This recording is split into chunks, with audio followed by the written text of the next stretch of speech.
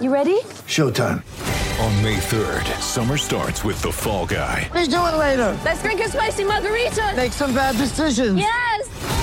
Audiences are falling in love with the most entertaining film of the year. Fall Guy. Fall Guy? Fall Guy. That's what the poster said. See Ryan Gosling and Emily Blunt in the movie critics say exists to make you happy. Trying to make it out? Nope. Because I don't either. It's not what I'm into right now. What are you into? Talking. Yeah. The Fall Guy. Only in theaters May 3rd. Rated PG-13.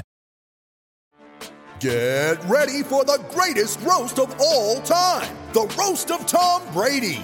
A Netflix live event happening May 5th.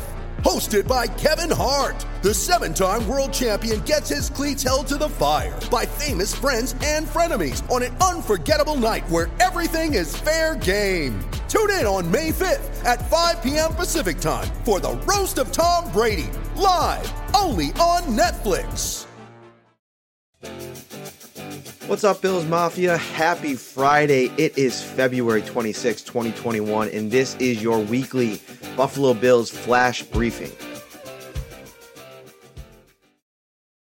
ESPN's Mel Kiper Jr. put out his latest mock draft this week, and he has the Bills addressing the offensive line in the latest iteration of his mock draft. And it's an interesting situation that may arrive here for the Buffalo Bills after free agency. Obviously, everybody knows about Matt Milano and Darrell Williams kind of being those top two free agents. And as we move along in the process here, Darrell Williams, as you talk to experts, we had Mike Ginnetti from Spotrac.com on this week, and he's kind of expecting that the market for Darrell Williams is going to become vast over the next couple weeks because you got two tackles in Trent Williams from San Francisco, Carolina's Taylor Moton. Both of those players could be taken care of before free agency even starts, whether it be by a potential franchise tag for Moton in Carolina or a long-term deal for Trent Williams, who's the top tackle on the market. And that vaults Darrell Williams into a different stratosphere when it comes to the free agent market and teams interested in signing him. And not only the interest is going to go up, but the number is going to go up. And if you're talking about, Spotrac.com has his market value at about $8 million.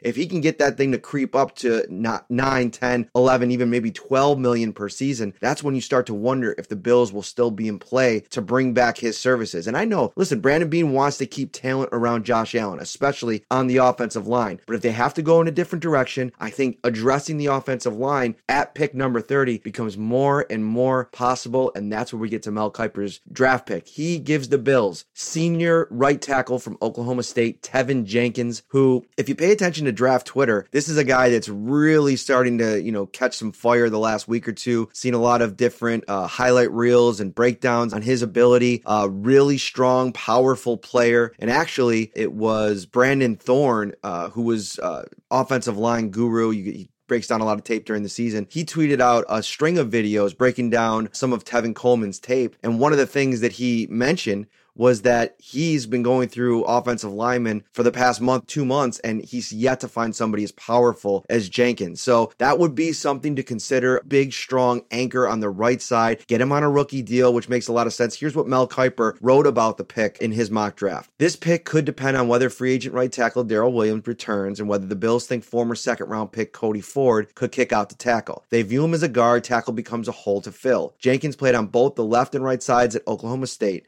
I could see Buffalo targeting a cornerback if a guy the organization likes makes it to number 30, and I think running back should be an option as well. This is a team that is close to being a Super Bowl contender. The Cody Ford discussion is a fun one to have. We had it on the podcast this week. Go check that out. We spoke with Mike Ginnetti, as I mentioned, Greg Tomset from Cover One, and then Ryan Talbot and I went and answered a bunch of questions, and the Cody Ford conundrum came up. And one of the cool things about Cody is that I think you can project better moving forward just because of the elements that have played into the first 2 years of his career. He's been moved all over the place. He's dealt with injuries both as a rookie and a second-year player. I think that if you still believe in him as a right tackle, it's an affordable option while you kind of figure things out here in the interim. You're going to have to probably extend Josh Allen, if not this offseason, definitely next offseason. And getting players that are affordable in this kind of environment, especially with the salary cap the way that it is, I think that that's an ideal situation. And, you look at Cody Ford, even if you believe Cody 24 could be the right tackle and you don't go tackle at 30, I still think you can address the position in the draft. I still think there might be some options in the free agent market. Head over to New York Upstate and Syracuse.com right now and check out my top 50 free agent targets, Bills specific, broken down into tiers, and then go over to Ryan Talbot's article where he played Buffalo Bills general manager and laid out his perfect offseason. A lot of reading material up at the site right now. Make sure you check us out next Wednesday night. We're going to have a big show. The All-Star cast from Rochester, Buffalo Bills Media, is going to be in the house. We're excited about that. Have a great weekend, and we'll see you soon.